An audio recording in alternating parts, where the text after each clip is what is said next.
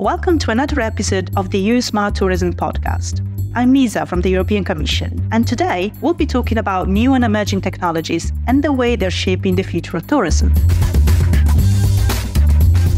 Smart gets you further. Technology changes all the time and fast, and nearly every industry, including tourism, is in for the ride. While many of us now rather casually talk about AI thanks to tools like ChatGPT, there's a broader canvas of machine learning and other digital innovations being painted in the background. And there are some real opportunities there.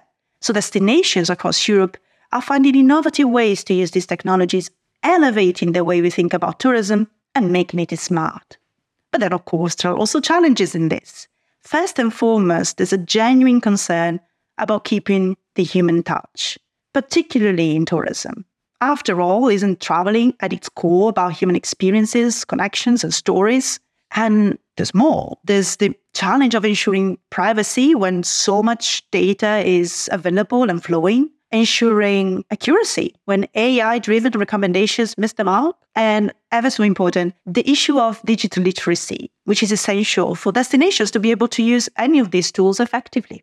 And so let's look at these tools and these trends today and catch up with some destinations who've got their tech game on point. And hopefully this will give us a clearer picture of the overall tech landscape. Our first guest today will take us right there. So I'm Edoardo Colombo. I'm an innovation expert specialized in digital transformation, specifically in tourism. And he's recently published a book on this very topic. I wrote a book. The title is Turismo Megatrend. It's all about the technology and innovation dedicated to tourism. So I did the map of all the technology about artificial intelligence, blockchain, cybersecurity, IoT, and all the solutions that can create a smart destination. The first trend we're going to mention here is, unsurprisingly, artificial intelligence chatbots. Artificial intelligence is already well known using chatbots and virtual assistants, and I think this will be probably one of the most important new ways to interact with tourists. We are more and more trained to use this kind of interaction as we use chat for talking even personally with people in presence. Another important aspect is data analysis. In terms of analysis of trends and data, we can have a forecasting of the demand, and we can also kind of predict the customer behaviors. And follow me on this. If we have the data and the information, then we can also try to influence and incentivize certain positive tourist behaviors. So this means that we can try to influence it, to give some prize, award to behave in a good manner. And so also to give an incentive to potential new customer to come back maybe and to visit different places in the city, in the destination. In Europe, tourists frequently grapple with language differences, making natural language processing and translation tools invaluable. What is really, really important, I think, is natural language processing and translation. This will open a new frontier of interaction with tourists because we can analyze and understand human language. And so this is very important to, in terms of sentimental analysis, to understand the customer reviews, which are written in the language of the tourist, and also to monitorize social media, and also to interact in terms of in real time with different languages, with different tourists coming from different languages and culture. This is very interesting. And also the chance to analyze video and images and to generate video images will create a lot of opportunity to promote tourism and also to understand relevant information about where and were taken all the pictures and where were taken video. And so this means that through this data, we can understand if there is something very interesting happening in real time or where are the more interesting places. And so this can feed through different solutions of artificial intelligence.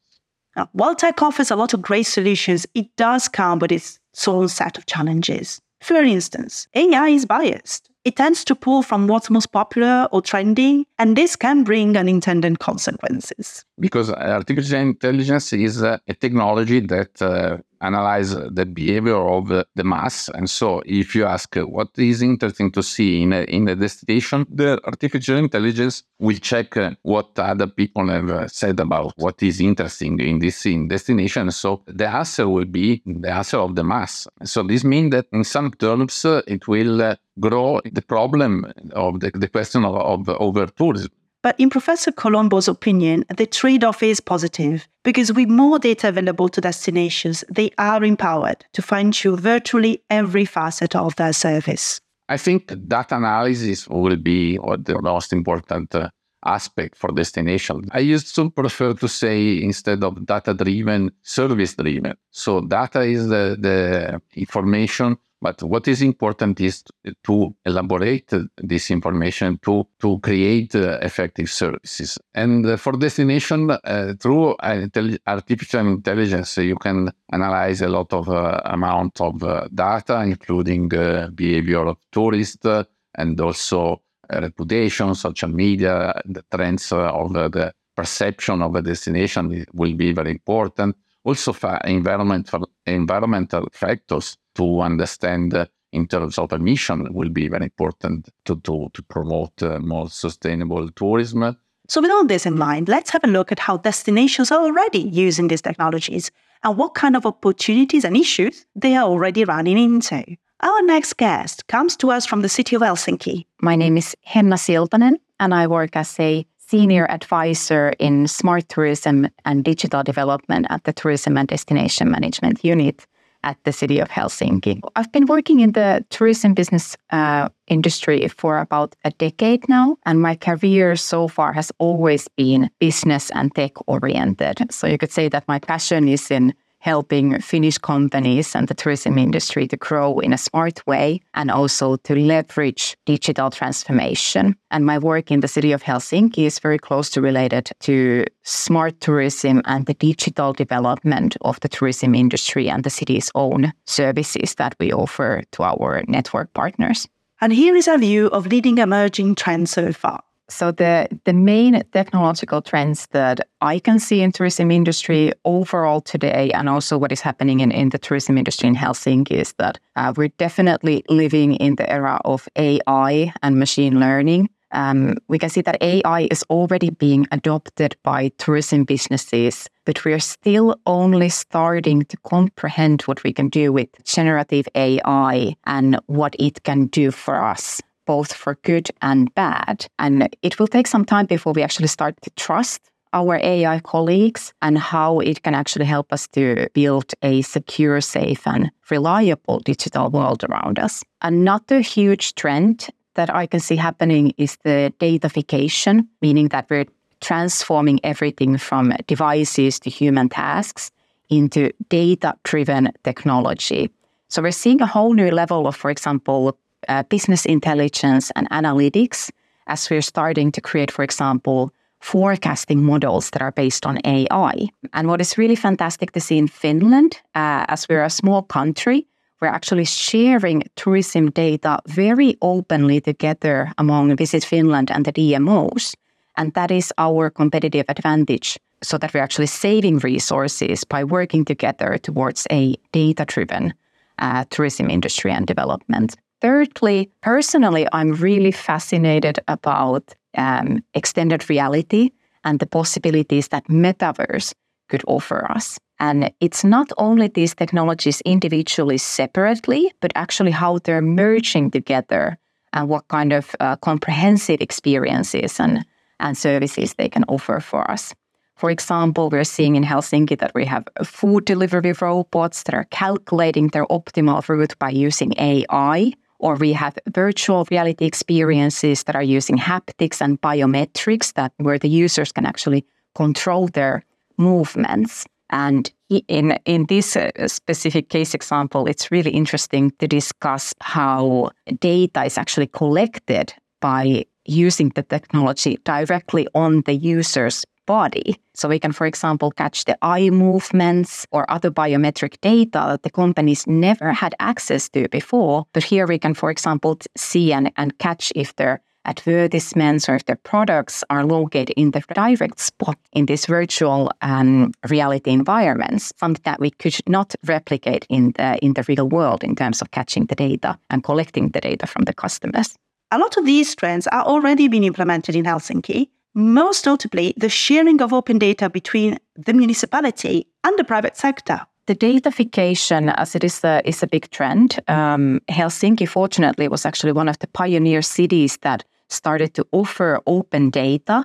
So as a city, because we're collecting a lot of data, we also want to offer it as open data because we believe that this really enables the collective development of better services in diverse use cases. And this was the idea behind forming Helsinki Region InfoShare, which is a pioneer open data service that offers over 500 data sets and 177 open APIs, aiming to make better use of public data in the Helsinki region.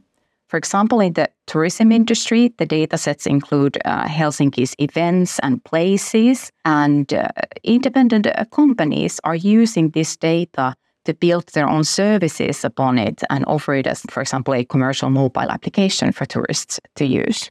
Another thing that Helsinki was a pioneer in is, of course, Helsinki's digital twin that you may have heard of. It's like a city in a virtual form on the internet, and we use it as a smart development and simulation platform where we can test virtually ideas before we have to deploy them in practice.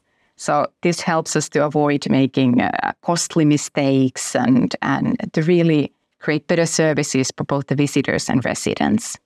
And we want to be very transparent with how we are collecting data and how we're also using it. So therefore, we want to encourage also others to be transparent with how they're using artificial intelligence in their services, for example. That's why we have created the Helsinki AI Register, which is where we give information about the city's artificial intelligence systems and encourage all interested parties to also help us to build human-centered AI in Helsinki. So yes, a lot of progress has been made on the public sector side, but the adoption of technologies is still somewhat lagging.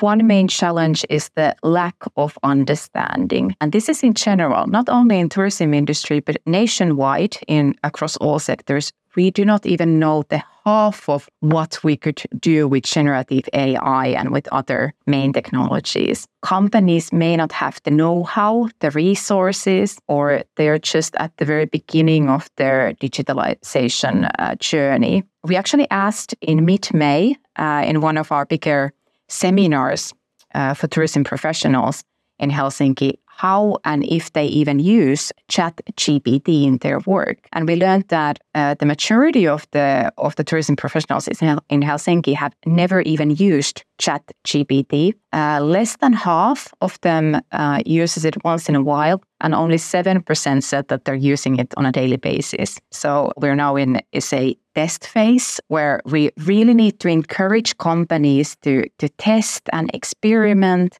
and also discuss together to share their own success stories and even failures of how AI could be and could not be used in service development and business development. Another issue is the complex ethical and legal status of all AI-generated materials. This is a big, controversial question that has been tied up to this technology from day one, across all industries, not just in tourism. We hear a lot from the companies in Helsinki that they're concerned about the ethical use of AI-generated materials. They raise questions such as who owns the output, what material has been used to generate these materials, who owns the original copyright to those materials. Is it legal to use the AI-generated materials for commercial purposes, and could they violate any existing copyright rules in doing so and face legal troubles in their business? So I can understand why businesses are very hesitant and concerned about using AI-generated materials. We really need to increase the awareness and know-how of how to use these materials safely and in a legal format. And at least in some of these cases, we don't have clear answers, or at least not yet. But I do feel that we need to find the answers together. This is a collaborative work that we need to do together with the companies and the public sector. Another issue revolves around the accuracy of current chatbots, as we mentioned earlier, and the scope of solutions that they can offer compared to an actual person. We see that AI and technology is never a replacement for a human. We can use it as a tool to help humans be more successful in their work, but we cannot even replace our chat service with the automated chatbots at the moment, because we see that the questions we get from tourists in our tourist information are very unique. We always need to tailor-make the answers so they're suitable to that specific customer, for example, based on their needs, motivations, and specific requirements. So the types of questions that we hear from tourists are not something that we could generate a standard response to with an automated chatbot. Here's a typical example of a chatbot's answer being insufficient. For example, customers are asking specific restaurant recommendations if they have a specific food diet or specific needs in terms of accessibility and so forth. This kind of information does not even exist on companies' own website. Instead, it's something that our customer service reps know by firsthand, or they have to call the company to get this information from them. So ChatGPT or Bing, they do not have any existing material to answer these type of very unique, very detailed, very specific questions that we get from our customers. Instead, if the customers are asking, what are the typical sites that I could do in Helsinki, or how can I get from the train station to the nearest hotel? These are at a more generic level type of questions that AI tools are able to answer at the moment. And on top of that, we have another known AI problem, sometimes called hallucination, where the AI chatbot replies to a question with a completely fictional made-up answer. Like in this incredible example. See, I did my research before joining this podcast. So I asked ChatGPT, how is AI used in Helsinki? And it gave at a very generic level some generic information. And then I asked in more detail, so what kind of chatbots in Helsinki are using AI? See, this is information that is already existing in our AI register. So I wanted to see if ChatGPT had access to that kind of a source material. But instead, what ChatGPT did was create a fictional story that in My Helsinki website, we are using a chatbot called Mara is answering our customer inquiries. And this is false. We do not have a chatbot in My Helsinki website, but for some reason, ChatGPT created this fictional story. So you have to be really careful with how you use ChatGPT and always do the fact-checking before trusting that information. That is food for thought. Beyond AI and chatbots, which the My Helsinki website doesn't have, Helsinki keeps on working on new projects, sharing open data with the city's tourist operators. An example is this brand new software management platform. Well, we have just launched our new knowledge management software platform called Dataloggi, Helsinki Destination Insights. And this is where I have been spending most of my work time from the past 6 months or so. And what this actually offers is centralized, accessible, cumulative, and comparable data for Helsinki's tourism and event operators. And it includes data from over 40 different sources, both from public and commercial sources of data. And it really aims to improve the decision-making in the tourism and event industries so that decisions would be based on up-to-date information instead of reports from the past. And this can really help us to focus more on analyzing real-time and predictive data, and also together with our network and partner companies to share interpretations of data and optimize operations together towards a more smarter development in tourism. Finally, and this is something we cannot stress enough, handling data should be done with care, with attention to best practices, with transparency, but most importantly, it should be done with intention. Data should only be collected when there is an actual planned use for it. And data should never be collected just for the sake of collecting it. Unfortunately, we can see that there's a lot of hype and and a bit of a competition as well in terms of who collects the most data or who has most amount of data to use in their operations and decision-making processes. But there should always be a specific use case for handling data. Otherwise, it's just meaningless. And we should also definitely share more data together, preferably through automation, through APIs, instead of by doing manual labor separately in different organizations. So we can definitely reduce the amount of work that is involved in data handling if we share data and share good practices together more often. Another recommendation, or something that we in Helsinki want to encourage everybody to consider further, is the ethical use of data, even before you start to collect and handle it. A very good framework for this would be the European Union AI Act, as well as, for example,